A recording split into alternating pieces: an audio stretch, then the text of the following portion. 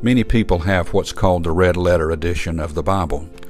Red letters form red words, and red words form many scriptures, and all of them are the things that Jesus had to say, the instructions he gave to the people, to his disciples, and in general.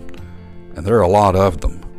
But even though there was a lot said by Jesus when he walked this earth, verse 25 of the last chapter of the book of John says this, "And there are also many other things which Jesus did, the which if they should be written every one, I suppose that even the world itself could not contain the books that should be written." Amen. So there's a lot more that Jesus had to say that was not even written, not even told us. You realize that he's unlimited in what he does. In John chapter 8, we see that he is instructing the disciples.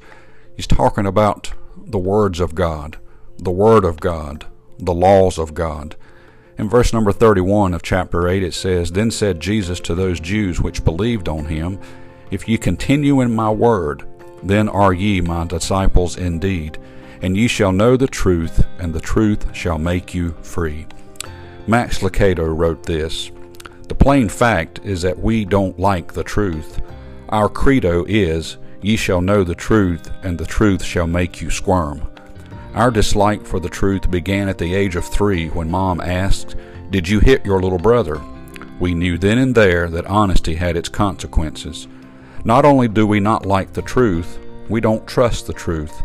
If we are brutally honest, which is advisable in a discussion on honesty, we'd have to admit that the truth seems inadequate to do what we need to have done.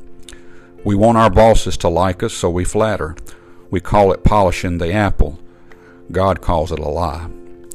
The truth is very important in the days that we live, but the truth has been distorted.